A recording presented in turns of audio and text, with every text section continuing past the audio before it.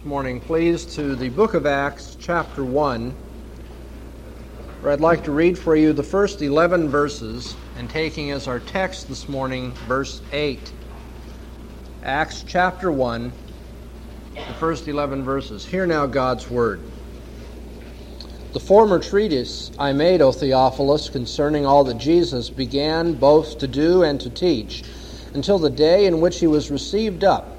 After that he had given commandment through the Holy Spirit unto the apostles whom he had chosen, to whom he also showed himself alive after his passion by many proofs, appearing unto them by the space of 40 days, and speaking the things concerning the kingdom of God. And being assembled together with them, he charged them not to depart from Jerusalem, but to wait for the promise of the Father, which said he, Ye heard from me. For John indeed baptized with water, but ye shall be baptized in the Holy Spirit not many days hence.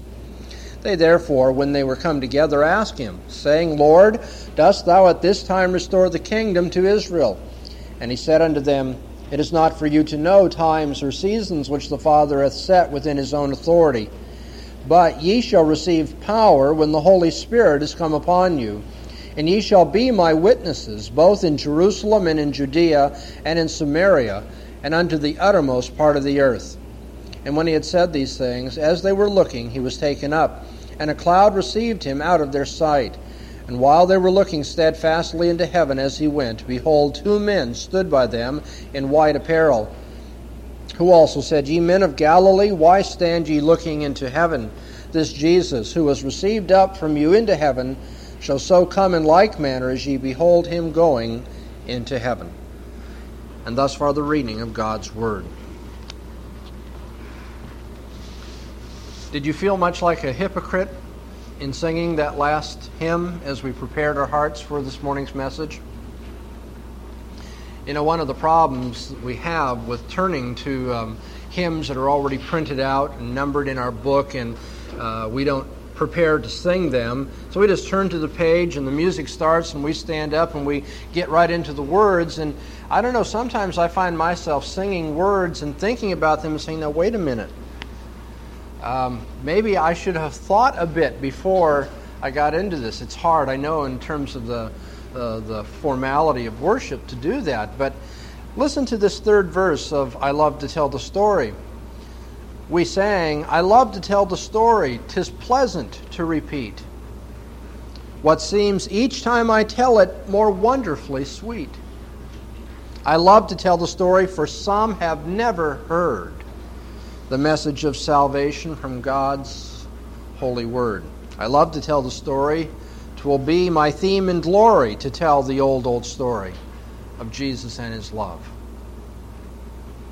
Well, I think that when I sang those words, I had to sing that God would make me true to them, because they don't really describe me so often. I don't think they do you either.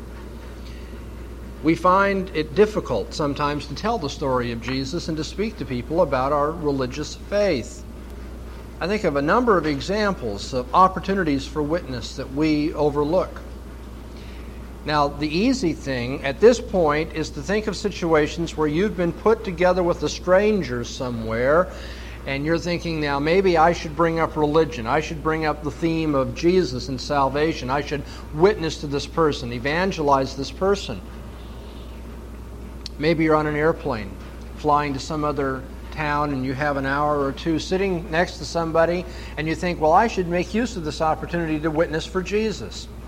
And we may think of cases like that, but I'm afraid that our guilty silence is not nearly magnified enough, is not really revealed for what it is when we think of those extraordinary circumstances, when what I would call buttonhole evangelism is the opportunity of the moment. That is, somebody that you don't know, you're buttonholing them to bring them a religious message. No, I think our guilty silence is much more revealed in the fact that there are people with whom we work day in and day out, for months on a time, years maybe, in one particular place, in one particular office, with the same workers next to us, the same contacts we make, who know, if anything, that perhaps we go to church, who we have never said a concrete, specific word to, about their need of the Savior, Jesus Christ, and their ultimate destiny if they don't come to know Him as Savior. I think of people that we live next door to, people who live in our neighborhood, with whom we fraternize. Perhaps we get together for block parties. We may see them from time to time. We may trade tools with one another. We may help one another when there's a flat tire. We do these sorts of things and have these sorts of social contacts. And yet if we were to ask these people what they know about our faith and the content of their faith, they'd say, oh, well, we see them go to church on Sunday. But as to what church or what they believe or why they believe it or how important it is to them, we know very little at all.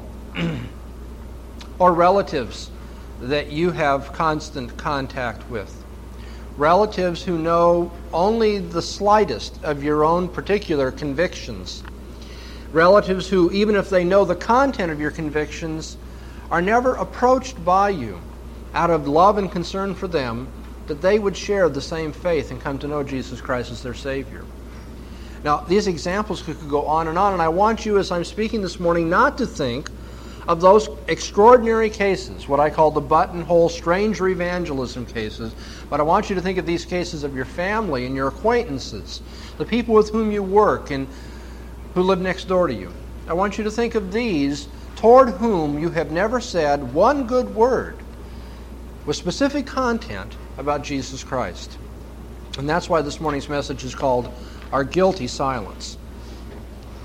Actually, the title of the message comes from a fine little book written by John R. Stott, leading evangelical writer, entitled Our Guilty Silence. And in this book, Stott says, if I may quote him, if the gospel is the good news it claims to be, and if it has been entrusted to us, we incur guilt if we do not pass it on. Gospel means good news. God has news for us. Now, you know, when news breaks in our day, the whole idea is to get it out to people. I mean, there are stations and papers that make it their business to get the news to people first, because news is something that is to be communicated. And God has sent some good news. And Stott says, if it is news, and if it's good news, and if this news has been entrusted to us, and then we're quiet about it, then we are guilty in our silence. It is a guilty silence. Now, Richard Nixon could speak of the silent majority. Jerry Falwell can speak of the moral majority. But I think this morning we can speak legitimately of the silent saints, who are the majority that fill our pews.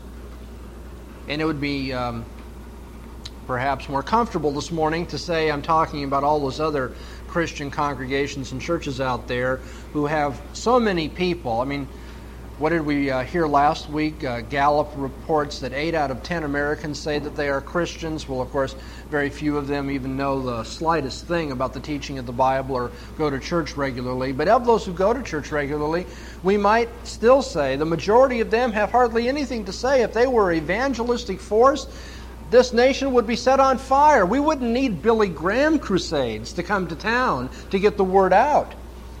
We would be able to say to Billy Graham, you're too late. I mean, we've let everybody know here, and we're at it all the time. But you see, the very reason we need a Billy Graham crusade in this community is because the majority of Christians sitting in the pews are silent saints, guilty in their silence.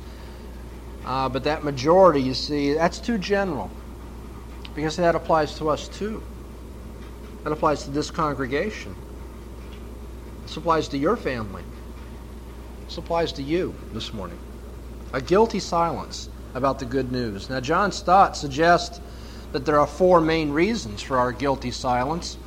Let me just repeat them for you, and then I'm going to look at one in particular. Stott says that we are often guilty and silent about passing on the good news, first because we have no compelling incentive. No compelling incentive, which Stott says is the glory of God.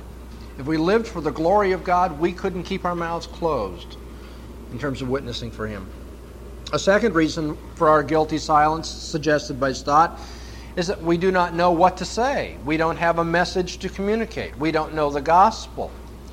And I would hope with all my heart that that doesn't apply to this congregation, You certainly do know what the good news is.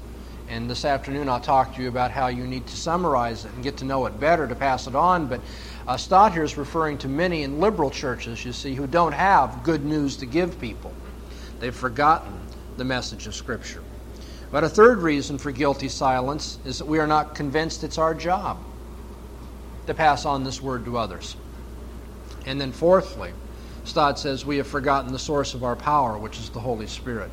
We've forgotten that we rely not on the arm of the flesh, but upon the power of God, expressed through His Spirit operative in the church.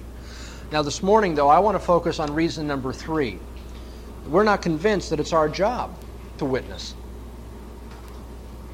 I really think that this is the heart of the matter when it comes to this congregation. I've already said, I know you know what the good news is. You know the gospel. You know the message.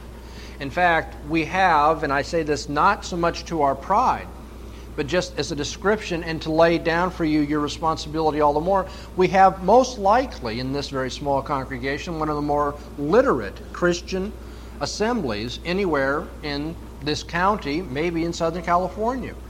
We have very bright Christians, Christians who read, Christians who make theology a matter of importance, who have studied and reflected and thought about it. And so it's not for lack of a message when it comes to this congregation.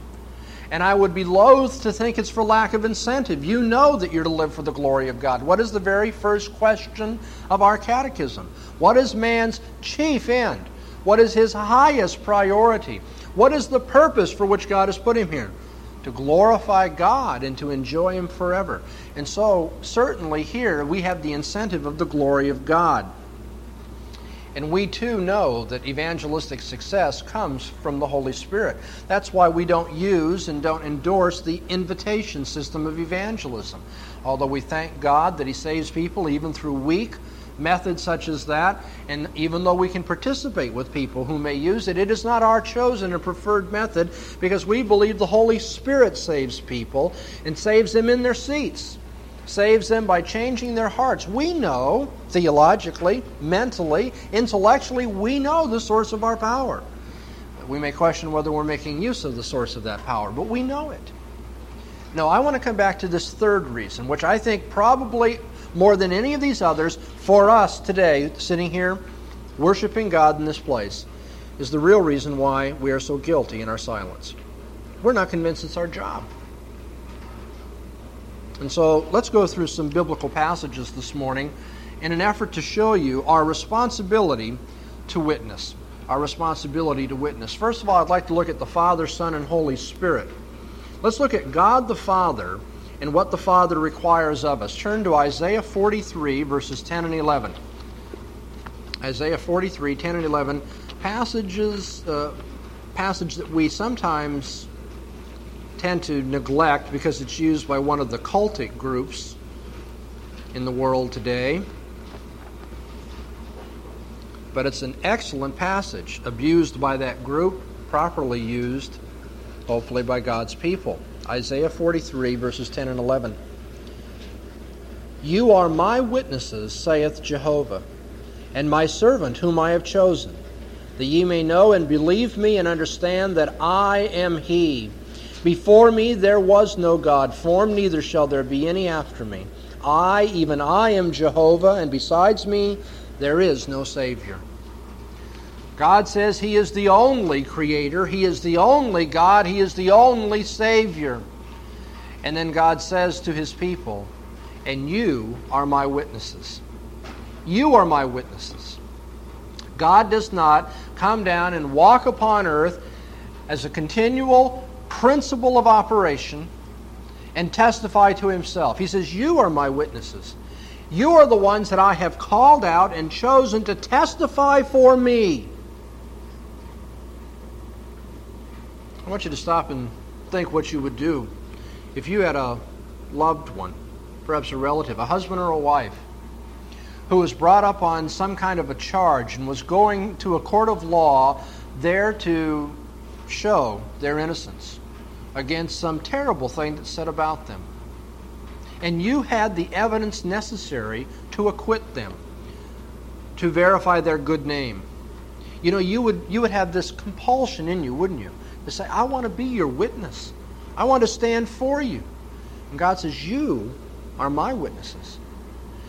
As those all about you claim that there are other gods and other authorities and other purposes for living, when those all about you say that I don't exist or that I'm not real or that I'm weak or not sovereign, not involved in lives, you are my witnesses. Are you just as eager to stand up and say, I'll be counted for? I want to testify to God my Father. I will be a Jehovah's Witness in the right sense.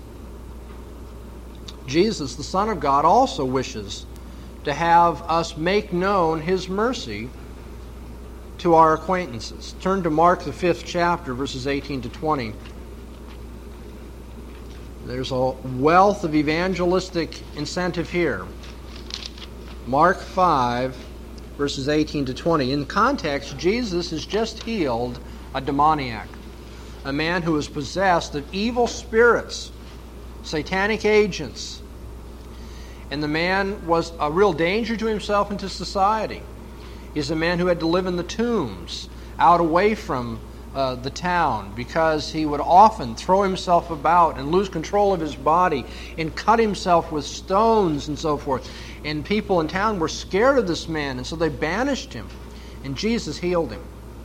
And now this man, in his right mind, free of that demonic influence, and safe, and with a future, and with some dignity about him now, wants to be with Jesus. You would too. Can you imagine? Can't you just feel from the heart what this man would have? He wanted to be a follower of Jesus. He wanted to go with Jesus. He didn't want to stay there where people knew him and knew his past and knew all the embarrassing things he had done. He just wanted to spend time with Jesus. And so at verse 18 we read, "And as he was entering into the boat, he that had been possessed with demons besought him that he might be with him. And he allowed him not, but saith unto him, Go to thy house unto thy friends, and tell them how great things the Lord hath done for thee, and how he had mercy on thee.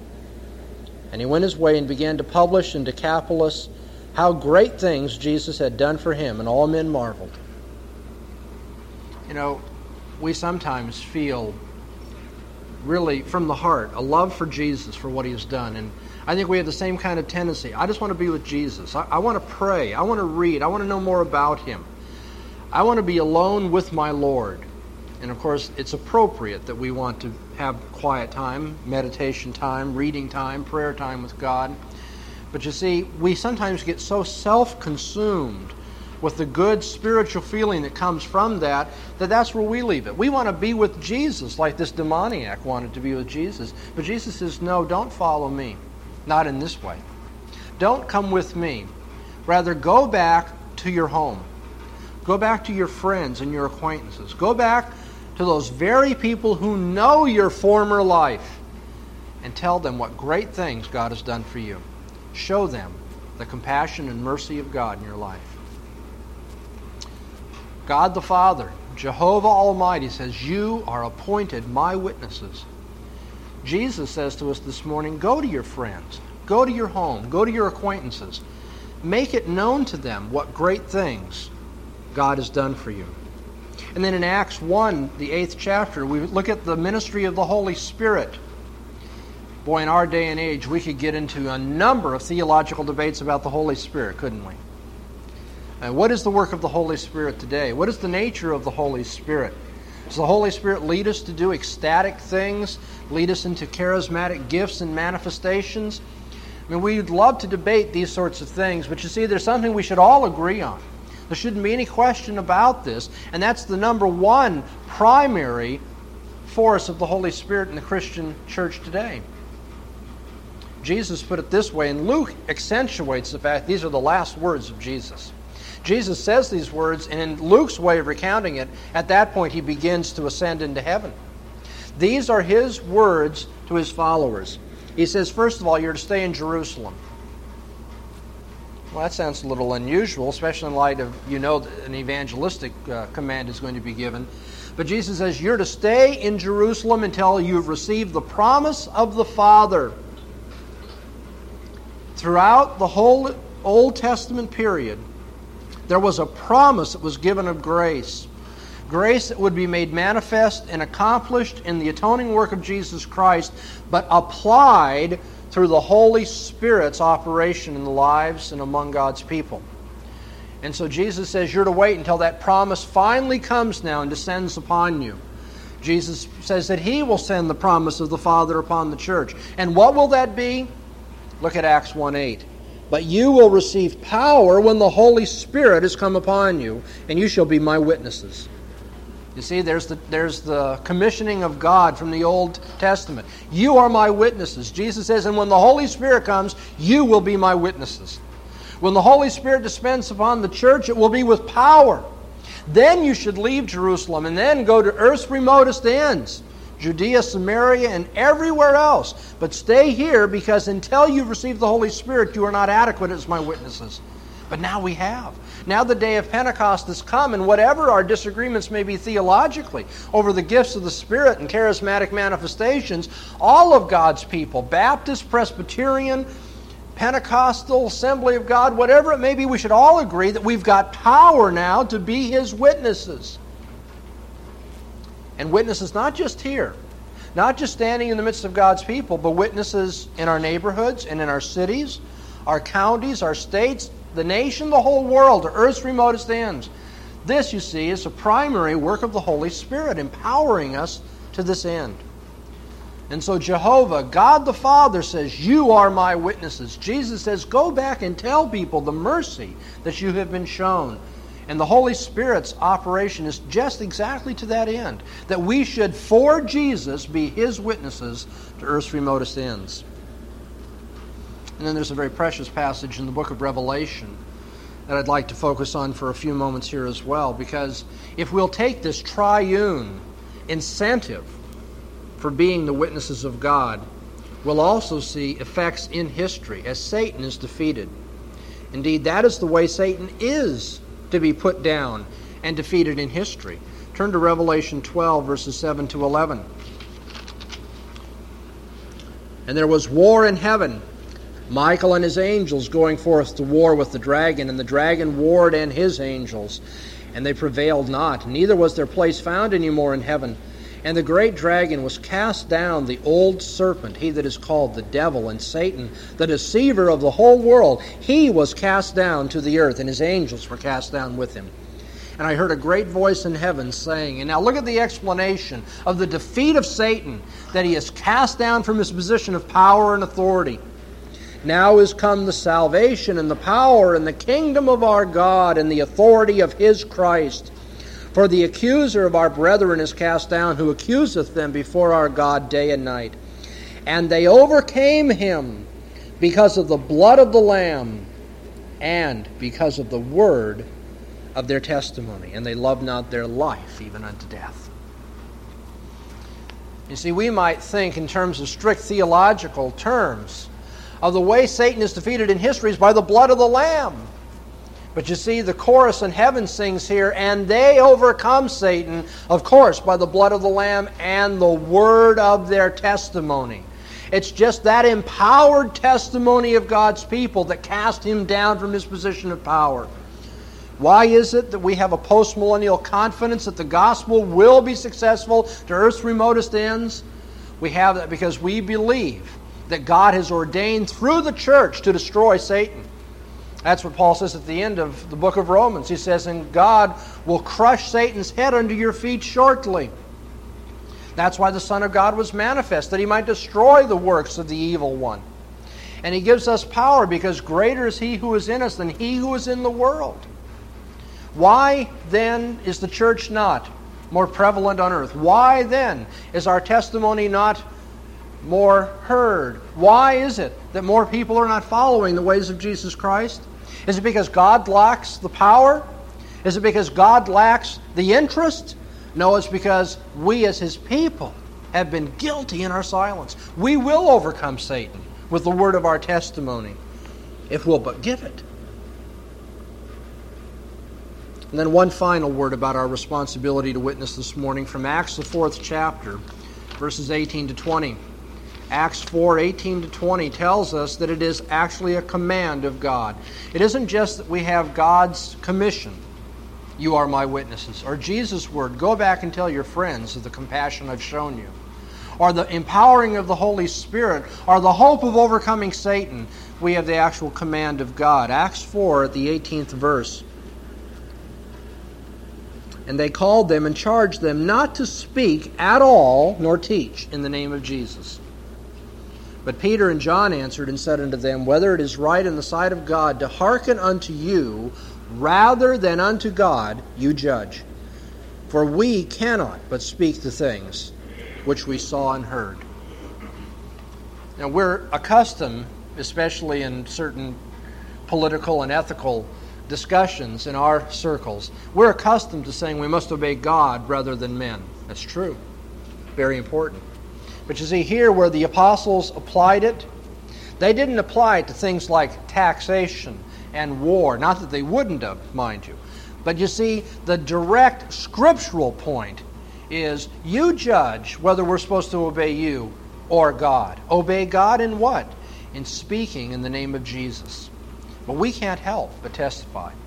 We cannot keep from doing this. God has commanded it. It must be so. So we have a responsibility to witness. And that leads me then to my next point, and that's the guilt of our silence. Then if we have this responsibility, I think we can see this guilt in 4 ways this morning. If you look at Romans, the 10th chapter, verses 9 and 10, you'll be reminded how the Apostle Paul speaks of our salvation. He says, "If you shall confess with your mouth Jesus is Lord, and shall believe in your heart that God raised him from the dead, you shall be saved. For with the heart man believes unto righteousness, and with the mouth confession is made unto salvation." With the mouth confession is made unto salvation. You see, if we believe these things in our hearts, we must speak. And when we don't speak and we don't make confession, the biblical logic, the inference that must be drawn is that we don't believe. In 2 Corinthians 4:13, Paul put it this way to the Corinthian church. 2 Corinthians 4 at the 13th verse. "But having the same spirit of faith, according to that which is written, I believed, and therefore did I speak. We also believe, and therefore also we speak." You see how it works? If you believe, you speak. If in your heart you believe God raised him from the dead, you'll confess it with your mouth. And so the guilt of your silence is evident in that if you are not testifying to Jesus Christ, if you're not taking opportunity to make your faith known, you may not have a faith to be made known. A second way to put this is to remind you what Jesus said in Luke 12, verses 8 and 9. Luke, the 12th chapter, verses 8 and 9. These words are so hard that I'd rather have you hear them as Jesus put it than even to summarize it myself. Jesus said, "I say unto you, every one who shall confess me before men, him shall the Son of Man also confess before the angels of God. But he that denieth me in the presence of men shall be denied in the presence of the angels of God." Failing to confess Jesus can lead to his failing to confess us before God and his angels. Our silence is guilty. It's guilty because it may show we don't truly believe in our heart of hearts the things we say. Our silence is guilty because God says, Jesus says, that he will not confess us before men if we are hesitant to confess him. He will not confess us before his Father, if we are hesitant to confess him before men. And then perhaps of all the passages we're looking at in our study this morning, the one that I want you to remember the most is this one in John, the 12th chapter, verses 42 and 43, because it gives us the main reason for our silence. John 12, verses 42 and 43. What an indicting passage this is. The main reason for our silence, here it is. "Nevertheless, Even of the rulers, many believed on him. But because of the Pharisees, they did not confess it, lest they should be put out of the synagogue. For they loved the glory that is of men more than the glory that is of God.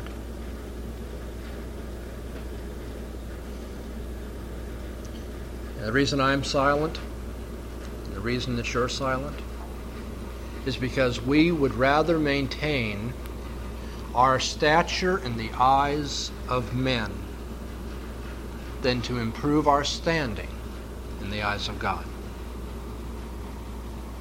Here are these people who believed what Jesus said. They knew he was who he claimed to be. But they didn't want to be put out of the synagogue. They didn't want to be socially ashamed. And because they desired stature in the eyes of men, because they wanted the glory of men and desired it more than the glory of God, they wouldn't confess him. Confess that, Christian. Isn't that it? Isn't that it with you? Isn't it that you wish rather to have men think well of you than to have God think well of you? You would rather maintain the glory of your acquaintances than the glory of your God. And so we are quiet. We down gear. We pedal back. We sometimes are utterly quiet about our religious stand because we don't want people to think ill of us. And then a fourth way in which we see the guilt of our silence, finally, is that our guilt is found in the insensitivity that we have to the plight and the destiny of those who do not come to share our faith. An insensitivity to what the stakes are in this particular game. An insensitivity to the everlasting damnation that shall inescapably come upon those who will not confess Jesus as Savior and Lord. I mean, what's it worth to you at that point? When this neighbor or this relative or this acquaintance of yours, this friend, what is it worth to you to maintain your status, to maintain your position, to keep your good name? What is it worth to you? Not risking the possibility of offense or embarrassment. When you remember that the final end of that person to whom you should be speaking will be unmitigated pain for all eternity. The Apostle Paul says in 2 Corinthians, knowing the fear of God, we persuade men. Knowing that men will fall into the hands of an angry God and will be consigned in his wrath to everlasting perdition, we persuade men. Indeed, we are motivated to get the word out because we don't want our neighbors and our friends and our relatives to suffer that utter damnation. God has put a responsibility on us to witness. And when we do not do so, our silence is a guilty one. Silence that is guilty because it shows we don't really have faith in our hearts. Silence which is guilty because Jesus says, if you won't confess me before men, I won't confess you before the Father. Silence that is guilty because it shows we favor the glory of men above the glory of God. Silence that is guilty because we don't care, finally, for the destiny of those to whom we should be speaking. What's our incentive for overcoming this silence today? I want to suggest three to you very quickly. First of all, you need to be in the grip of Christ's constraining love. There's a beautiful passage in 2 Corinthians 5 maybe you ought to focus on in your devotions this week. 2 Corinthians 5 at verses 14 and 15, Paul says, for the love of Christ constrains us, because we thus judge that one died for all, therefore all died. And he died for all, that they that live should no longer live unto themselves, but unto him who for their sakes died and rose again. What a passage. The love of Christ constrains us. And we judge that if he died for us, we no longer live for ourselves. If you'll let your life be in the grip of Christ's love, and if you'll remember you don't live for yourself anymore, then your tongue will be loosened. You'll begin to speak constrained as you are by the love of Christ. Notice how Paul goes on in verse 20. We are ambassadors, therefore, on behalf of Christ, as though God were entreating by us. We beseech you on behalf of Christ, be reconciled to God. We're His ambassadors. He holds us in the hand of His love. We no longer live for ourselves. We live for Him. We represent Him. And of all things, God beseeches men through us, be reconciled to God. So there's an incentive to overcome your silence.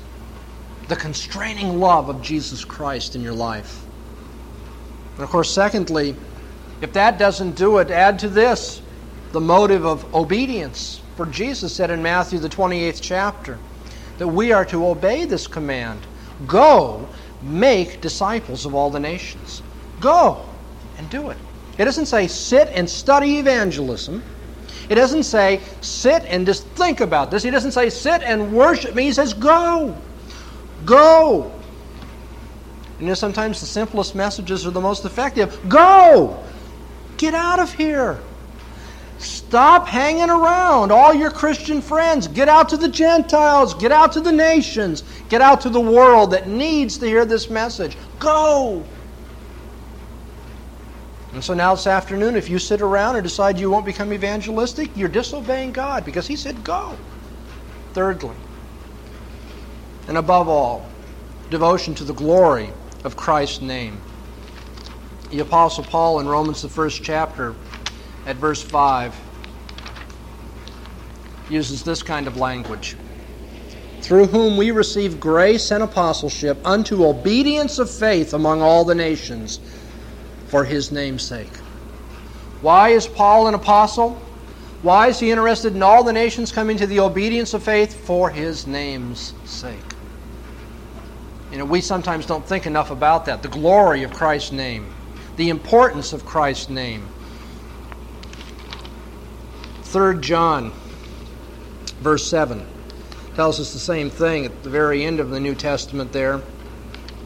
A little book that you probably don't pay a lot of attention to because it's so short. In the 7th verse of it, we read, because that for the sake of the name they went forth, taking nothing of the Gentiles. For the sake of the name they went.